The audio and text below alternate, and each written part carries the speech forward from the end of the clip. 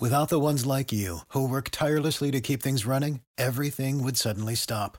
Hospitals, factories, schools, and power plants, they all depend on you. No matter the weather, emergency, or time of day, you're the ones who get it done. At Grainger, we're here for you with professional-grade industrial supplies. Count on real-time product availability and fast delivery. Call, click Grainger.com, or just stop by. Grainger, for the ones who get it done. Prescription products require completion of an online medication consultation with an independent healthcare provider through the LifeMD platform and are only available if prescribed. Subscription required. Individual results may vary. Additional restrictions apply at lifemd.com. Read all warnings before using GLP-1s. Side effects may include a risk of thyroid C-cell tumors. Do not use GLP-1s if you or your family have a history of thyroid cancer.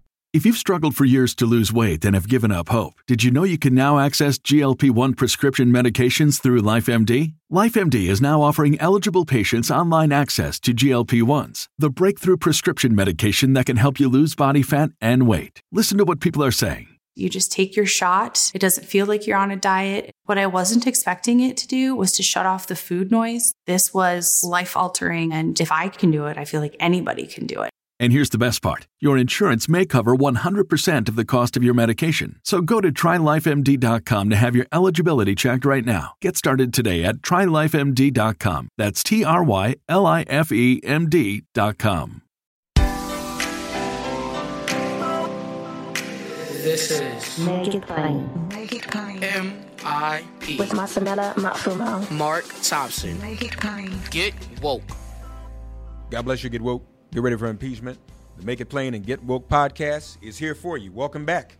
As promised, this is part 2 of our Democracy in Peril panel, convened by Mayor Sharon Pratt of Washington, D.C., the first black woman elected mayor of a major U.S. city.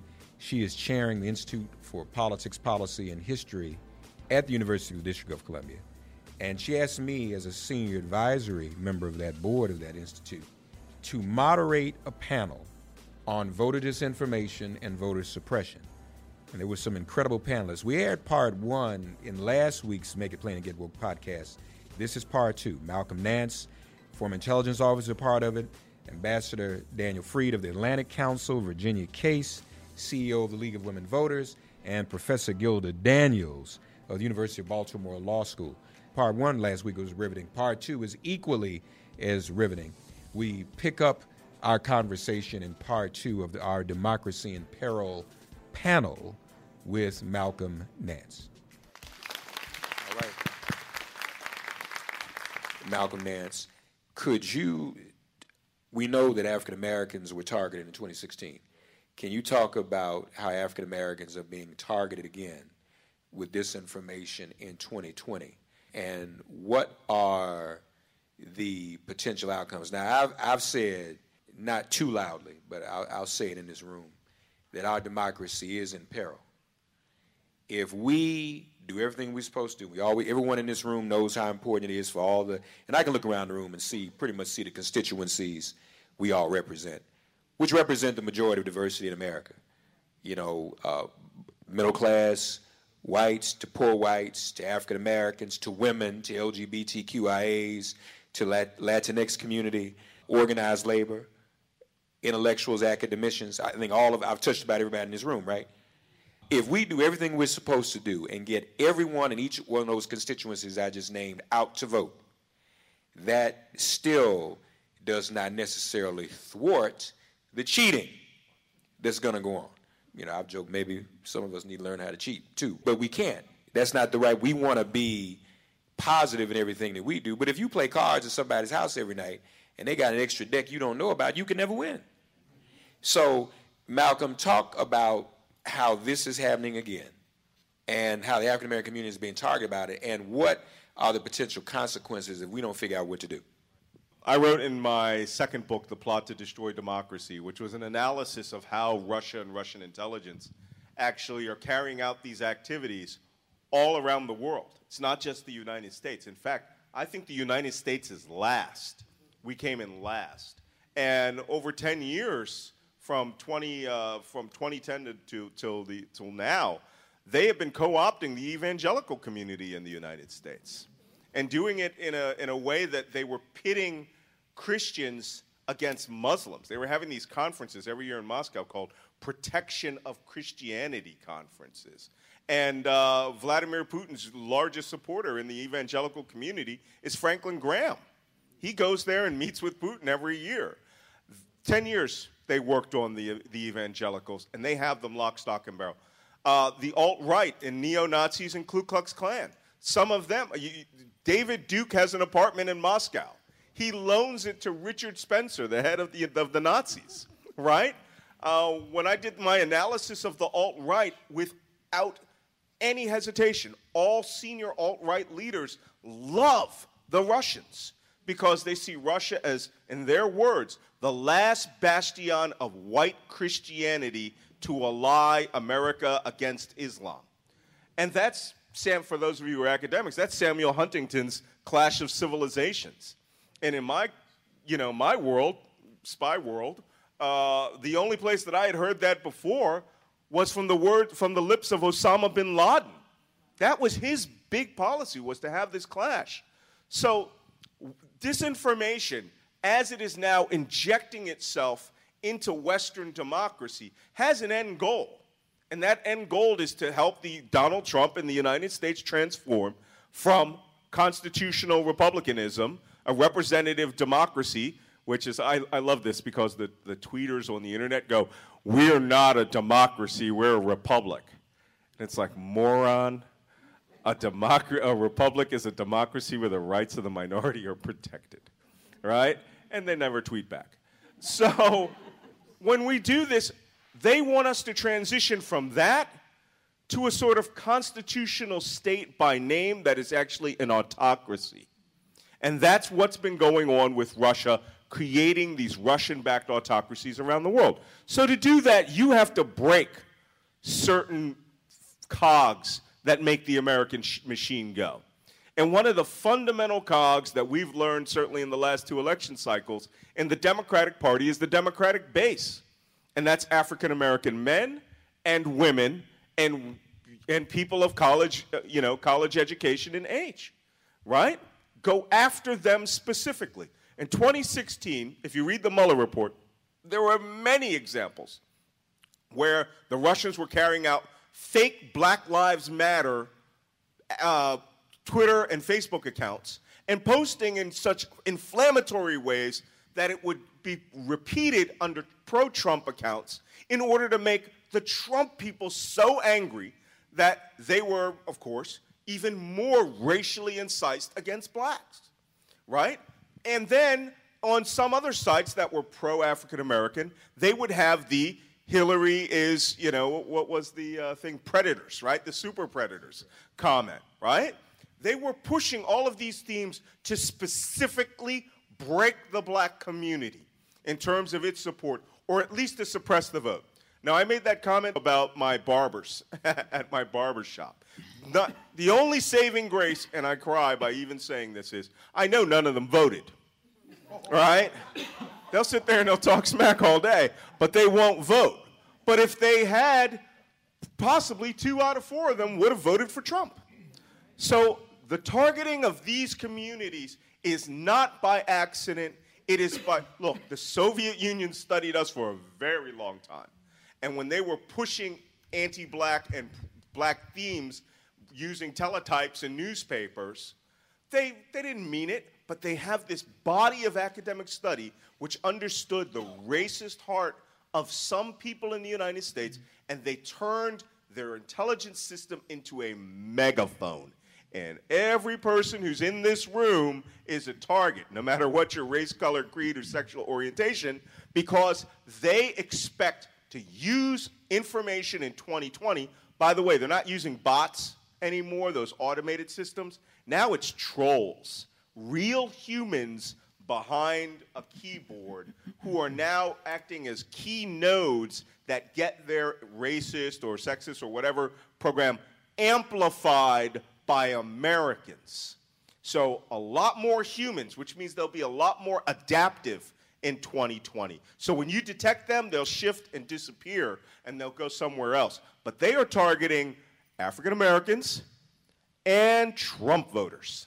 And that's what they want to do. They want to megaphone the message this time. Moving along, Ambassador Frieda, 2 questions, but I think they're important to ask at the same time. Help our audience understand, what are some of the signs? How can we recognize what is inauthentic or fake on social media, number one? And number 2, and I'm stealing a little bit from some testimony you gave recently, what is social media's responsibility in terms of exposing what's not real and not encouraged? Because they can be very loose with, oh, well, we just want everybody to say whatever they want to say. We don't want to start policing people. But they have a responsibility, too. So if you could address that, please. It's a big burden to ask people to recognize sophisticated fake accounts. That's a lot to ask, especially because the Russians are a lot more sophisticated than they used to be. Bots are so 2016, right? Even trolls are going to become more sophisticated. They're going to set up fake whole sites, publications, organizations, and try to suck people in. We saw a little bit of this in 2016. We will see more of it. But what they really want to do is even one step more sophisticated. They don't want to drown out the domestic sludge, the homegrown bad stuff and racism. They want to blend in with it, steer it, push it along. Now, that is very hard to detect, which goes to your second question. What is the responsibility of social media companies? What is the responsibility of Congress in this area? Congress right now, there are a couple of senators who have some sophistication in this area. Warner, Klobuchar are pretty good. Rubio is pretty good on this. They understand the problem. There's one bill that would force disclosure of the actual placers of political and issue advertisements. It's easily done. Ads are identifiable. If there's a group called Americans for Puppies, you want to make sure that it is Americans and it's not being run out of the St. Petersburg troll farm. The good news is this can be done. The bad news is that's not where the Russians are. They've moved on. But Congress can also start, and I say this with a lot of reluctance, but we have to start thinking about what is proper regulation of the internet. Now, don't get me wrong, I'm not talking about censorship. And the social media companies start screaming, used to start screaming that regulation meant censorship. That's not what it means. But maybe it means forcing people not to disguise themselves. Should there be, and this is a question for public policy, should anonymity online be allowed? Any human being has a right to the internet, but does that human being have a right to disguise him or herself? Can Billy Bob from Oklahoma City, can we insist that he actually be Bob from Oklahoma City? That is an interesting question, and for public policy.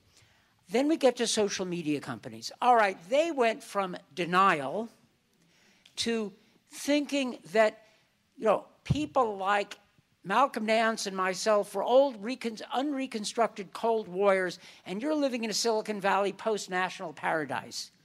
You look modern to yourself, and to the Russians, you look like candy. All right, you look like a sucker.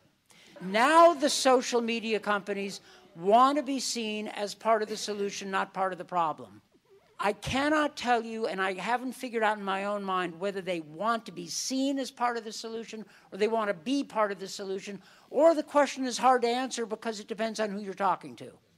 I want to take them at their word and assume that they want to do the right thing and then incentivize them to do it with the threat of regulation standing behind you. Okay, by the way, the Europeans are way ahead of the Americans. Europeans are supposed to be slow, and the European Union is supposed to be bureaucratic and clumsy. They are way, way, way ahead of us. They've got the big social media companies signed on to a code of practice. They're required to give monthly reports to the European Union with the threat of regulation. Bottom line is, I think regulation is important. I want to do it step by step, not all at once. The bad news is it's not going to be in place by 2020. It just won't be. Just real quick, though, point of information. You were naming several states and elections, Macron and other places where they had interfered in elections.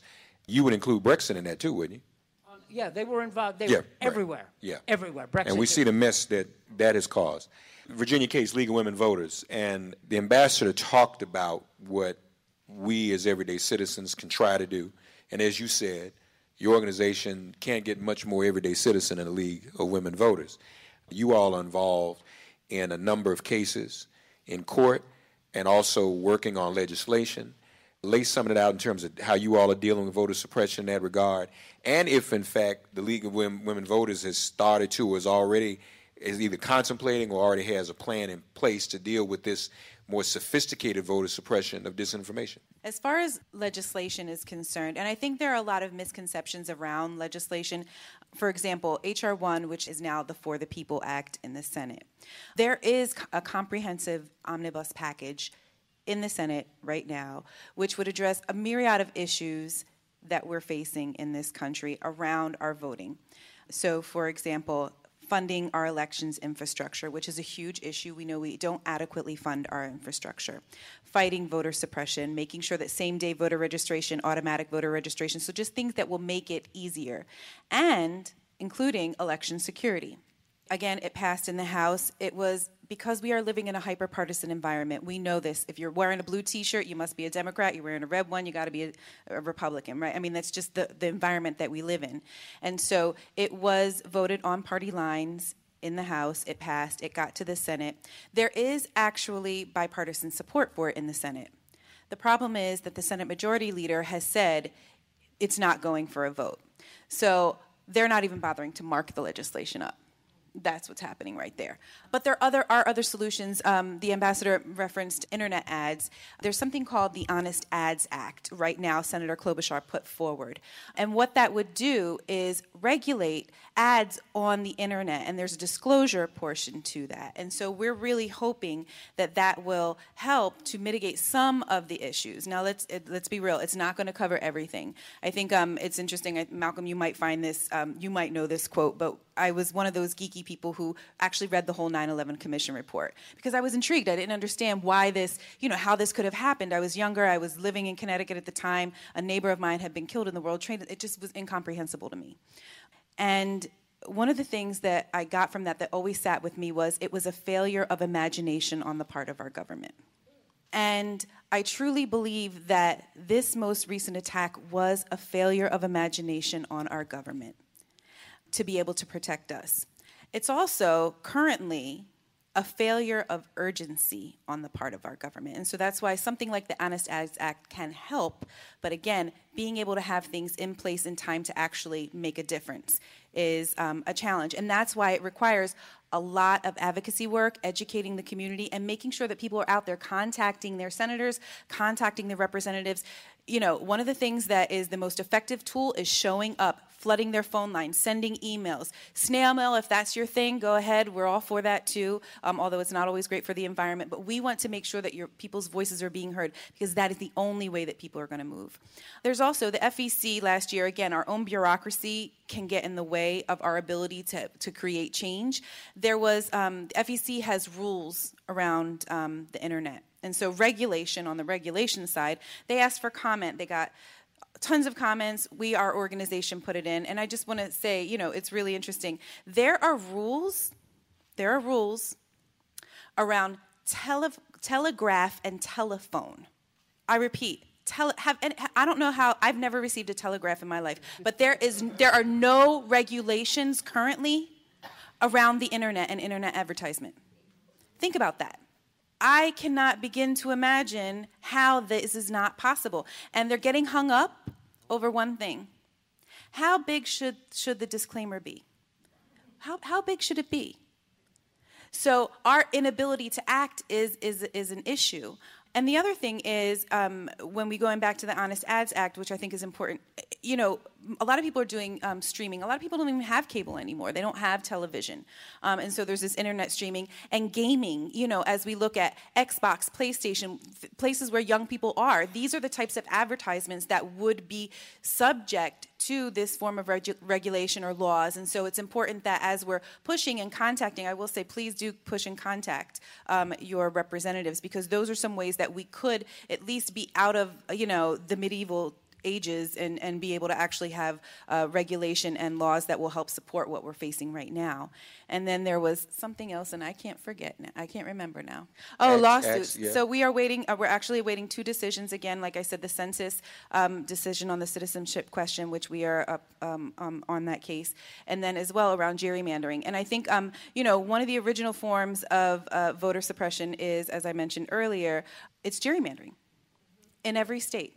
And the census is so important in being able to know who is in your state and being able to have a full, complete count, because that determines not only how much money you get, but also how your congressional districts are, how many congressional representatives you have. Obviously, it doesn't impact the Senate because we all only get 2. But really, being able to have people who are representing us, who are like us, is extraordinarily important. Having an accurate voice, and so those two are very interconnected. And our gerrymandering case has been going on, quite honestly, since I think 2011. So it's been going on for many years, gone through many courts. It actually started as a racial gerrymander, and then they fixed the map, and then it was actually a partisan gerrymander. So it's complicated. But that's what's also really important, is paying attention to some of those suits that are happening, paying attention to how district lines are being drawn. For us, we promote citizen redistricting commissions. We think that it's important for citizens to have a hand in drawing the lines so that we can make sure that they are fair and that we have fair maps across the country. So those are the types of things that I think are really important for everyday citizens to be able to be engaged in, and making sure that your voices are being heard. Very good. And I have a suggestion, too, before we go on that, and just some ways we can all work together. Gilda Daniels, all the ways of voter suppression that you laid out. And let me just also, just as another point of information, we had the historic H.R. 40 hearing on the Hill last week. How many of you saw that? Sheila Jackson Lee. And that was the Conyers bill, finally. The Speaker supports it. No longer a study of why we need reparations, but a study of what form reparations would take. The other difference in this, for those of you who don't mind, it relates to what we're talking about now. It would not only deal with reparations for our enslavement, but all of the vestiges that flowed from slavery, the lynchings, the Jim Crow, the segregation, the redlining, the criminal justice system, and the police violence. So the clock is running on all that. Everything that Gilda laid out would be a study to determine whether or not and could there be compensation to address those things. But having said that, this disinformation is so vast. And we see it every day. Speaking of fake accounts, you all can recognize some of them yourself. You'll be on Facebook with somebody, they have this strange profile picture. And everybody has a cell phone now. Anybody take a picture. But it's not a cell phone picture, so you wonder, it's not a digital photograph. What is that about? We see fake accounts all the time, or even accounts with no picture. Always in your inbox, always sending you disinformation. Gilda, on the scale of everything else we've seen, all the different forms of voter suppression, where would you place this disinformation campaign now on the scale? Because it just seems so pervasive, but where would you place it? It's an interesting question, because I think we've always had disinformation. I think many of you probably received an email many years ago around the timing of the reauthorization of the Voting Rights Act saying that black people had to get Congress to reauthorize their right to vote. And you ever get that? There was an email that floated around saying that you had to, and so that type of disinformation has always been around, and it's certainly internal and now exponentially external, right? And when I was asked to speak on the panel and I knew that some of the focus was going to be on the Russian intervention in the elections, I think it's important to note that the Russians didn't change the way votes were cast, right? Because we have this decentralized system where we don't have a central system where all the votes come up to one place and then we say, oh, this is who voted. We have tens of thousands of hundreds of thousands of voting machines, and we have voting precincts, and those voting precincts go to on a local level, city level, county level, and then up to the state, depending on it. And so because we have a decentralized system, that's a good thing because it's harder to hack, right? Harder to actually change a vote, right?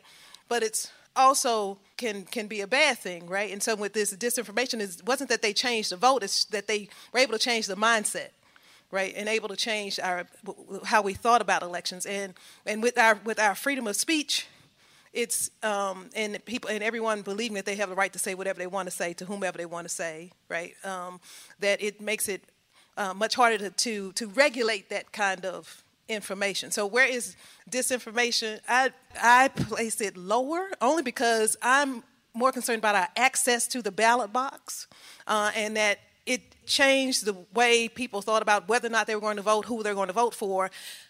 But we have so many barriers to actually casting a ballot. I mean, it's easier to get a gun than it is to register to vote. You can register to get a gun and get a gun in some states in about 24 hours, 36 hours. You register to vote, you have to make sure that you do it at least 30 days before an election. If you do it within less than 30 days, then you can't vote in that election, right? But we process gun licensing much faster than we process voting, and that's primarily because I think you can do more damage with your vote than you can with a gun, apparently, because they're trying to stop you from getting that much more. So on this disinformation, I think the three things we have to do: we have to educate, legislate, litigate. Okay, so if we educate, if we educate our family members, people at our churches, synagogues, mosques, and at the Whole Foods and the Giant, so we have to educate. We have to energize young people to vote, because they're the missing link, right? They're the ones who are tapping out, saying we don't want to deal with this.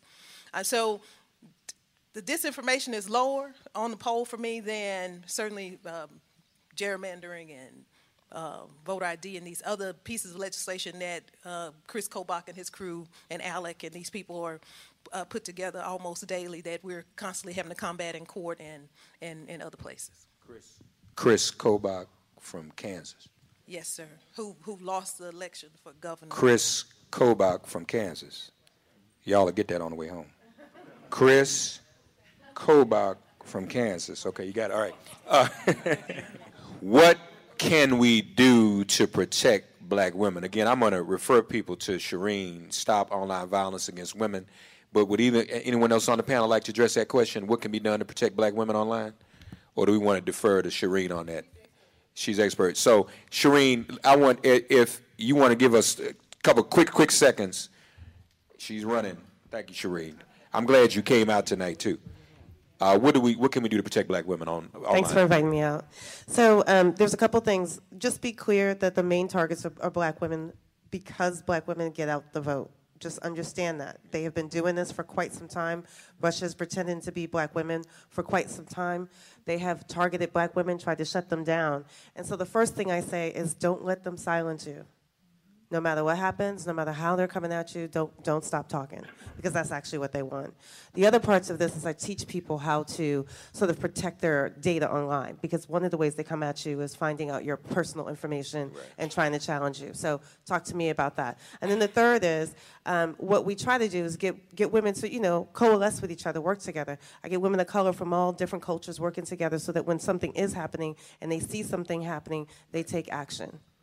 And can defend each other. Again, where can people find you real quick? Stop Online Violence Against Women, STOP Online, VAW.com. All right. Thank you. Everybody got that? Oh, and I'm Digital Sister everywhere. The you original, need her to repeat. Anybody the need to write that? original Digital Sister. Let's see one more time, because I know people like to write it down. STOP. STOP, Stop Online, ONLINE, VAW.com. StopOnlineVAW.com. Everybody got that? And share that with the young women in your lives, too. Very urgent that you do that. Okay. United States seeks regime change in other countries. Why not Russia? Ambassador? Well, regime change, when we tried it in Iraq, it didn't work out so well. So I'm not, I don't want to take responsibility or have this country take responsibility for the regime in Russia. That said, the other part, some other questions were asked. Can you go after Putin's oligarchs and the corrupt Putin kleptocracy? And we already started that. Okay, my last job in government after 40 years was the sanctions coordinator at the Department of State. And we were going after Putin's cronies after he invaded Ukraine. And at the end of 2016, we were aware of, not as aware as we are now, but we knew what the Russians were doing in our elections, or some of it anyway. And we started going after some of Putin's people who were funding that operation.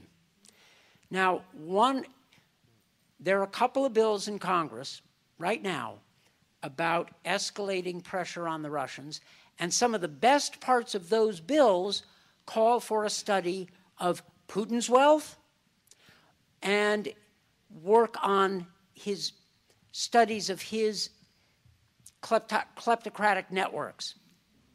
This has been done. The American government, I'll just put it that way, can do some of this. What Malcolm Nance was saying was said in a funny way, but it's a real option. I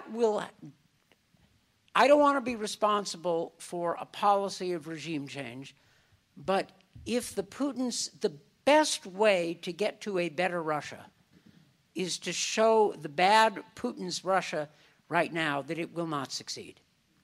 And then certain consequences will follow.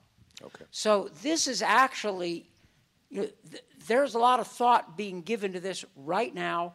This administration, I will put it this way, has ambivalent attitudes about it, but there are a lot of people, a lot of professionals, a lot of serious people trying to do the right thing.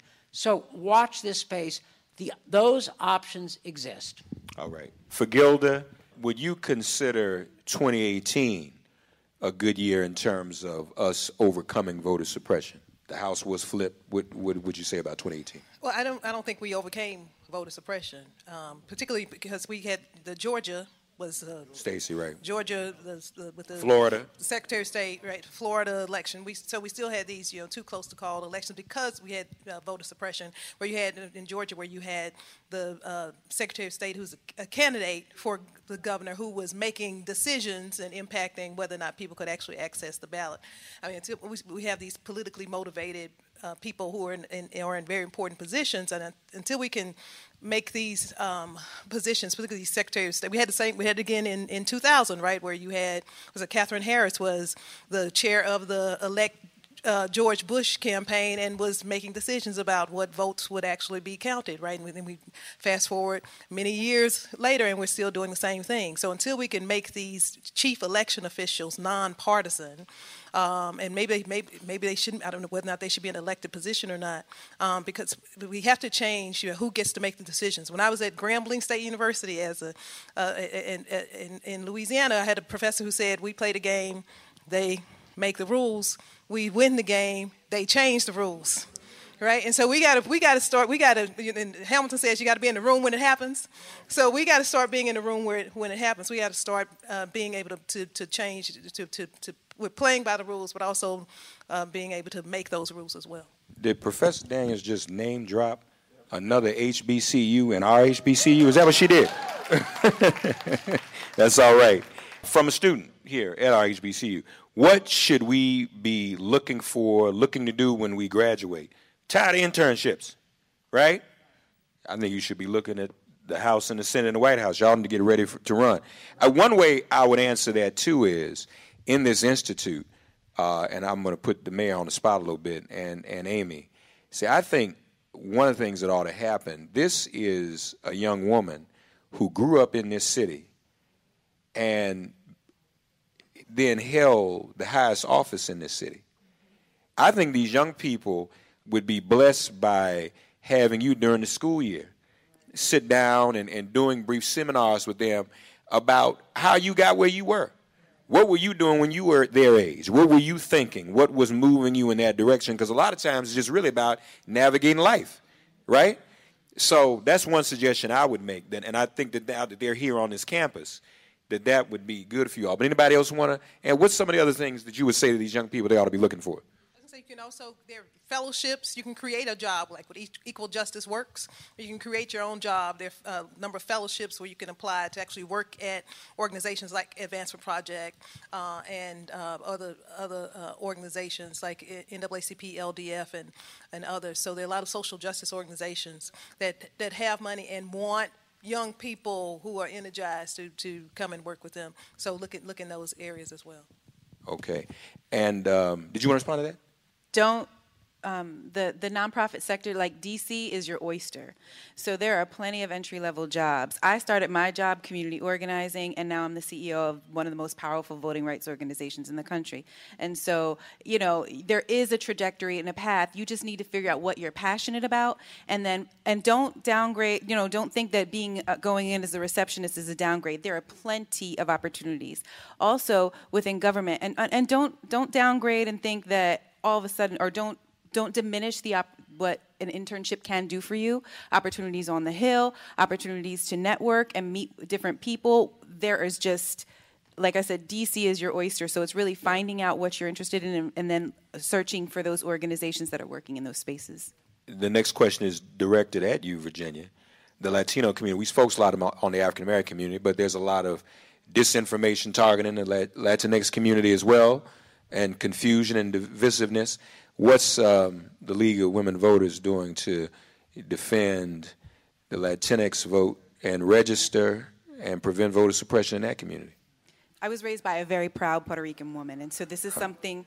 There you go, Boricua. All right. Okay, so we're right here. So it's something that's very important to me in particular, because my first voting experience, my mom is a brown woman. I don't look like her. So when she took me to vote for the first time, I had no problems. She, who had voted many times, was asked for proof of residence. So that was one of my first lessons in navigating life and seeing that I was looked at and treated differently. And so this is something that's important to me. Before I came to the League, I fought in the Latino and immigrant rights movement for many, many, many years, for over a decade. So obviously this is something I bring to my role that I'm very passionate about. But the League is actually doing a lot to register voters. I keep mentioning vote411.org. I really am not trying to make these shameless plugs, but we're actually going through an overhaul right now and looking at how we can make that a multilingual site for voter information. We are also at one of the only organizations that can access naturalization ceremonies around the country. So when newly naturalized citizens are finally sworn in as an American citizen, we are right there afterwards to register them to vote at all of the courthouses. We are also working with partners like Voto Latino, NALEO, and others to make sure that we are in spaces where the League might not have a full presence, that we're making sure that we're partnering with those organizations to make sure that we're getting the correct information out. We're also working with NIC, the National Immigrant Integration Coalition. They have a presence. And then FIRM. We all know that there's a huge crisis right now at the border. So I wanted to give a plug for the Fair Immigration Reform Movement. Those partner organizations like Chirla and Casa de Merida and others, we're working with them as well to register voters out throughout the country. So again, looking at community partners, how are we partnering in those places where we don't have access, making sure that we have linguistic proficiency to make sure that people can find the information that they need, and then again through naturalization ceremonies. All right. And our last question for the evening, very good question as well. What about mainstream media? We talked about social media. Now he's good at projection. Everybody else, fake news is what he calls everything else. But that's actually what's true. It's the opposite. He said Hillary Clinton was a crook, go to jail, and we know who was really committing the crimes. So what about mainstream media, Ambassador? You talked about transparency and social. What responsibility does mainstream media have in terms of what they do? Because let's be honest, I live in New York now. The New York Times was relentless on the Democratic nominees' alleged criminality. Every single day. And that had an influence. We don't know whether they were influenced by Russia. Probably not. But that's the power of suggestion. Criminal. You pick up New York Times, read that every day. It has an impact. That's mainstream media. They wouldn't let it go. And then everybody was embarrassed when they realized it wasn't true. But what responsibility does mainstream media, would you say, have, Ambassador? Oh, man, there are so many ways to really mess up a question like that. I think mainstream media has a responsibility to do its job, which is not just fall for clickbait, for sensationalism and cheap reporting, by which I mean responding to the president's tweets instead of digging deeper. And it's easy to respond to the tweets, and investigative journalism is expensive, and the business model is a real problem. But the truth shall set you free, right? And they're digging deeper, and then exposing some of the things we've been talking about this evening is important. I think a lot of Americans, including a lot of Trump voters, want to do the right thing, and it's a responsibility of the media to let them know what the score is. And that's, more easily said than done. People live in their own bubbles. But rather than just indulging in this cable channel's truth or that cable channel's truth, break free of it, and I think people will listen. That may be naive of me, but I think people can be better than they often seem. I don't know that helps, but I've been thinking about this, and I don't have a simple answer. Thank you, Ambassador. This has been an incredible panel, wouldn't you say? And very informative. But let's also, not only for the video, but for all of you, let's just do a quick roll call, beginning with Professor Daniels. Website, social media handles where people can find you, keep up. You got a book coming out soon, too. Can't wait. All right, she came prepared, too. Okay. Website, www.gildadaniels.com. Twitter is Gilda_Daniels. And the book, Uncounted, The Crisis of Voter Suppression in the United States, with NYU Press, comes out in January 2020, just in time. Beautiful. Okay. Virginia? Yes, website, www.lwv.org. And then we also have www.vote411.org. So voter information and information about all of the other great stuff we're doing. You can also find us at LWV on both the Twitter and on Facebook. You can find League of Women Voters. And then personally, I'm Case, K-A-S-E, Virginia, on Twitter. And Virginia Case, you can find me on Facebook as well. So pretty easy to find around these parts. Y'all not on Instagram? Yes, we are. You can find us, League of Women Voters, on Instagram as well. Gilda, you on Instagram? I need a social media person to kind of help me figure out. We don't reach these young people. That's where all the millennials are. All the millennials like me on Instagram. That's where all us millennials are. Okay, Ambassador. Daniel Freed, I'm now with the Atlantic Council since I retired from government. Since we're doing plugs, Democratic Defense Against Disinformation 2.0, wrote that with my colleague, Alina Polyakova, gets into some of these issues. And go on the Atlantic Council website. The Russian propaganda TV station RT called us the most Russophobic organization in Washington. Wow. So, that's a compliment. okay. That's a compliment for you, isn't it? I took it that way. And I must say I am honored to be on this panel. We're honored to have you, sir. And folks, just Twitter, because they do tweet about him a lot, at Atlantic Council. So you can follow him on Twitter, too, as well as the website. And lastly, but not least, the hardest working man I don't know about that. in cybersecurity and attacking disinformation. So at Malcolm Nance on Twitter, where you'll see most of my activities, or in the great big media on MSNBC. And what else did you need? That's it? All right. You on Instagram? No, I'm not on Instagram. I do have an Instagram account there that's also at Malcolm Nance, but I rarely put anything up. But that is your account. It's not a fake account. My account. It is your actual account. Okay. It's all verified. Verified accounts out there. As far as media goes, there are several books. I wrote the first book about the Russian hacking about 8 weeks before the election, called The Plot to Hack America. everything in it came true. That's right. And then the second book, The Plot to Destroy Democracy, which is a very good book if you want to know how and why the Russians went after not just the United States, but the rest of the world. And this fall will come out the last of that plot series, The Plot to Betray America, which is about how Team Trump compromised national security. All right. Isn't this a fine panel? Give them all a round of applause. And very, very informative.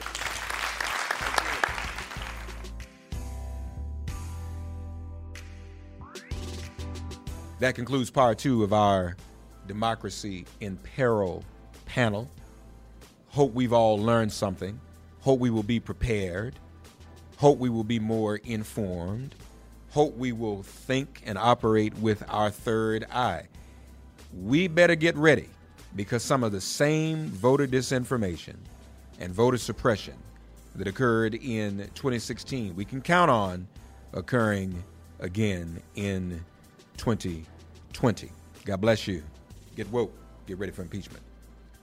Thank you for listening to Make It Plain and Get Woke. Remember to listen, like, and subscribe on Apple Podcasts, Spotify, and wherever you get your podcasts. Also, subscribe to Make It Plain and Get Woke daily. Check out makeitplain.com to subscribe.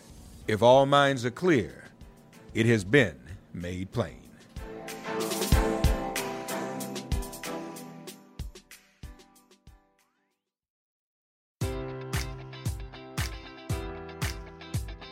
Enjoy all your favorite sports like never before at BetMGM. Sign up using code Buckeye and receive up to $1,500 back in bonus bets if you don't win your first bet. When you register with BetMGM, you'll get instant access to a variety of parlay selection features, live betting options, and the best daily promotions in the business. And with BetMGM at your fingertips, every play and every game matters more than ever. Place your money line, prop, or parlay bets with the king of sportsbooks today. Sign up using code Buckeye and receive up to $1,500 back in bonus bets if you don't win your first bet. BetMGM and GameSense remind you to play responsibly. 21 plus and present in Ohio, subject to eligibility requirements. Rewards are non-withdrawable bonus bets that expire in 7 days. Gambling problem? Call 1-800-GAMBLER in partnership with MGM Northfield Park.